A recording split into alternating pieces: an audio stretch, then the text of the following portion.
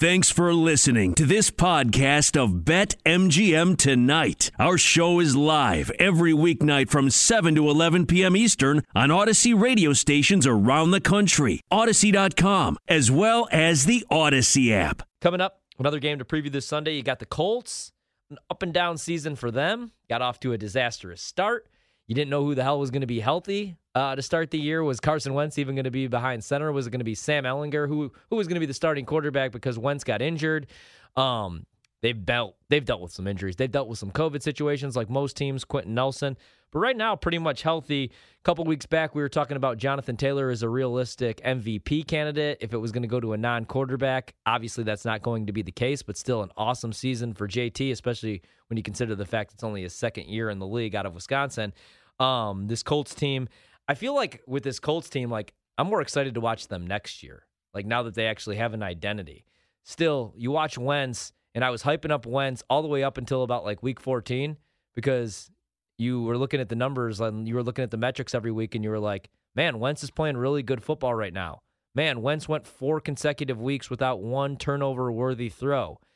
Then came the Patriots game, and they had to run Jonathan Taylor pretty much into the ground because you couldn't drop Wentz back. He was awful in that game. He was throwing picks. We saw the chest pass again in that spot. He forgot he was right-handed once again. So it's been an up-and-down season for Carson Wentz where he was looking really, really good. Now he's kind of come back down to earth, but you know they're going to look to run the ball with Jonathan Taylor here in this spot, and it'd be really hard to back the Jags. They've been a complete disappointment. Urban Meyer doesn't even last one season. Q and I think our first episode joked about that, like, can we take the under on Urban Meyer under 9 games? He didn't even make it through one season. He's probably heading back to the broadcast booth. So the Jags have stunk, and then for some reason, there's been like 4 or 5 different spots I feel this season where everybody ran to bet the Jags. The last instance of this was when Urban Meyer was fired, and everybody was like, okay, finally, we'll see what Trevor Lawrence has. And he's been awful this year. I mean, a lot of that has to do with he's a rookie quarterback. The offensive line hasn't been great. His weapons stink. Urban Meyer drafted Travis Etienne in the first round and then got him killed before the regular season even began, so he's never even taken the field in a game. He didn't want to use James Robinson, even though he broke the rookie rushing record as an undrafted running back last year. So the play calling stunk. The weapons weren't great, but Trevor has been bad, throwing off his back foot, turning the ball over. Hasn't really been great this year. The Jags are terrible, so I feel like in this spot, you probably have to take the Colts. The only thing that would scare me is like narrative-based, like when you look at this week, and it's like, okay, I want to stay away from this Minnesota-Chicago game. I want to stay away from this Detroit-Green Bay game because these games don't mean anything. I want to bet on a team. If you're making like 2 to 3 bets, maybe one bet this weekend, I want to bet on the Chargers because they need to win to get in, or I want to bet on the Raiders because they need to win to get in.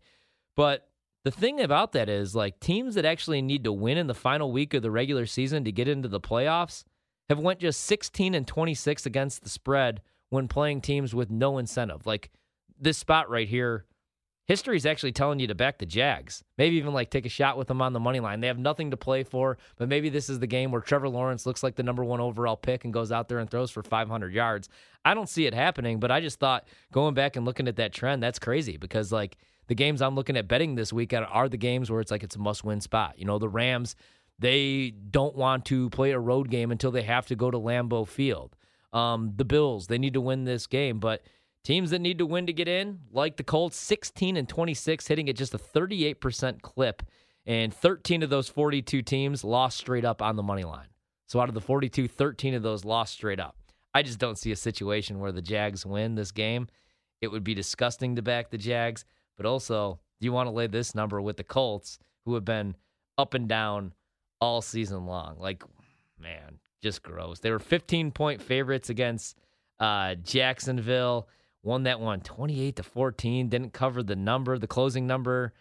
Yeah, that was last year. That was with Mike Glennon at quarterback, or 2 years ago. I'm not going to touch this one. If anything, all that said, if you could get more than a touchdown, 14.5, or maybe this is a teaser option, the Jags might be the play, which is why I'm going to completely stay away from this game. If anything, I'm playing the same props every week with the Colts. I'm just going to continue to play the Jonathan Taylor rushing attempts and rushing yards. Watch Carson Wentz probably go off for like 350 in this game.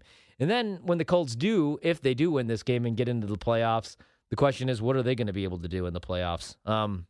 Team I've bet on a lot this year, a team that I was really high on a couple weeks ago, but then Wentz went back to being Wentz. But on the defensive side of the ball, they take the football away more than any team in the league. They lead the league in turnovers.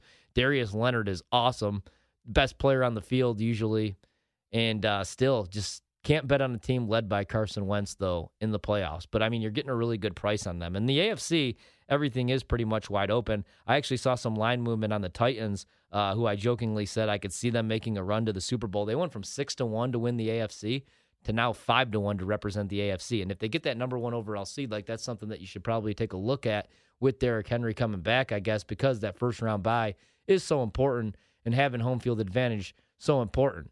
Whereas with the Colts, I mean, do you trust Carson Wentz going on the road? Maybe if they're a 12, 13-win team and they have home field advantage because they could run the ball and they have a defense that could take the ball away and they're getting healthy.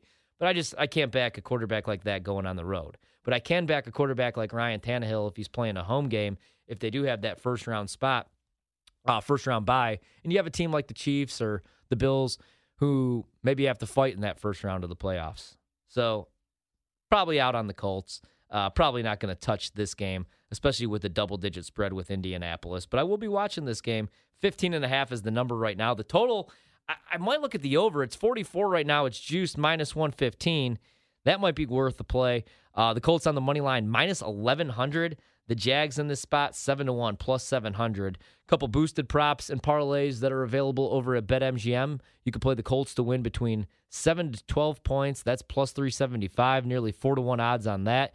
You could take the Jags. If you do think the Jags are going to cover the number, like the trends and the history is telling you, to cover 13.5 and 41 total points to be scored, that's 3-1 odds. Plus 300, that's the prop available over at BetMGM. No player props currently available. We'll see those come out maybe tomorrow, definitely by Saturday, but I would look at the Jonathan Taylor attempts and the Jonathan Taylor rushing yards. A couple other things. You got the race to 10 points. The Jags plus 340 if you think they could reach 10 points before the Colts. Like that's maybe like the tight. This is the week maybe where you could take a shot. You win a golf bet or something like that. You could throw a little extra money on something like that. Both teams to score 20 or more points is plus 260. If you think this game is going to go over that total, don't hate that for plus 260. The money line in both teams to score 20 or more points. The Colts to win and 20 or more points to be scored by both teams is plus 320. So if you like the over in this spot, if you just want to play the points and you think the Colts are going to win, there's a couple different money-making opportunities there for you. 1 p.m. kickoff on Sunday, 15.5 point spread. Indianapolis on the road taking on the Jags. I was just looking at the numbers for the rookie quarterbacks, and other than Mac Jones, bad year for rookie quarterbacks. Went on a show today and they asked me, like, what's the worst bet that you have still open right now? Like the worst future ticket, season win total ticket. For me, it's just the individual, the Zach Wilson rookie of the year ticket that's sitting there, but he's looked good the last couple weeks. In fact, I kind of like what I've saw from the Jets. Trevor Lawrence does not look good. Trying to think who did look good. Mac Jones has looked good, obviously. That's about it for the rookie quarterbacks. Rough year for the rookie quarterbacks.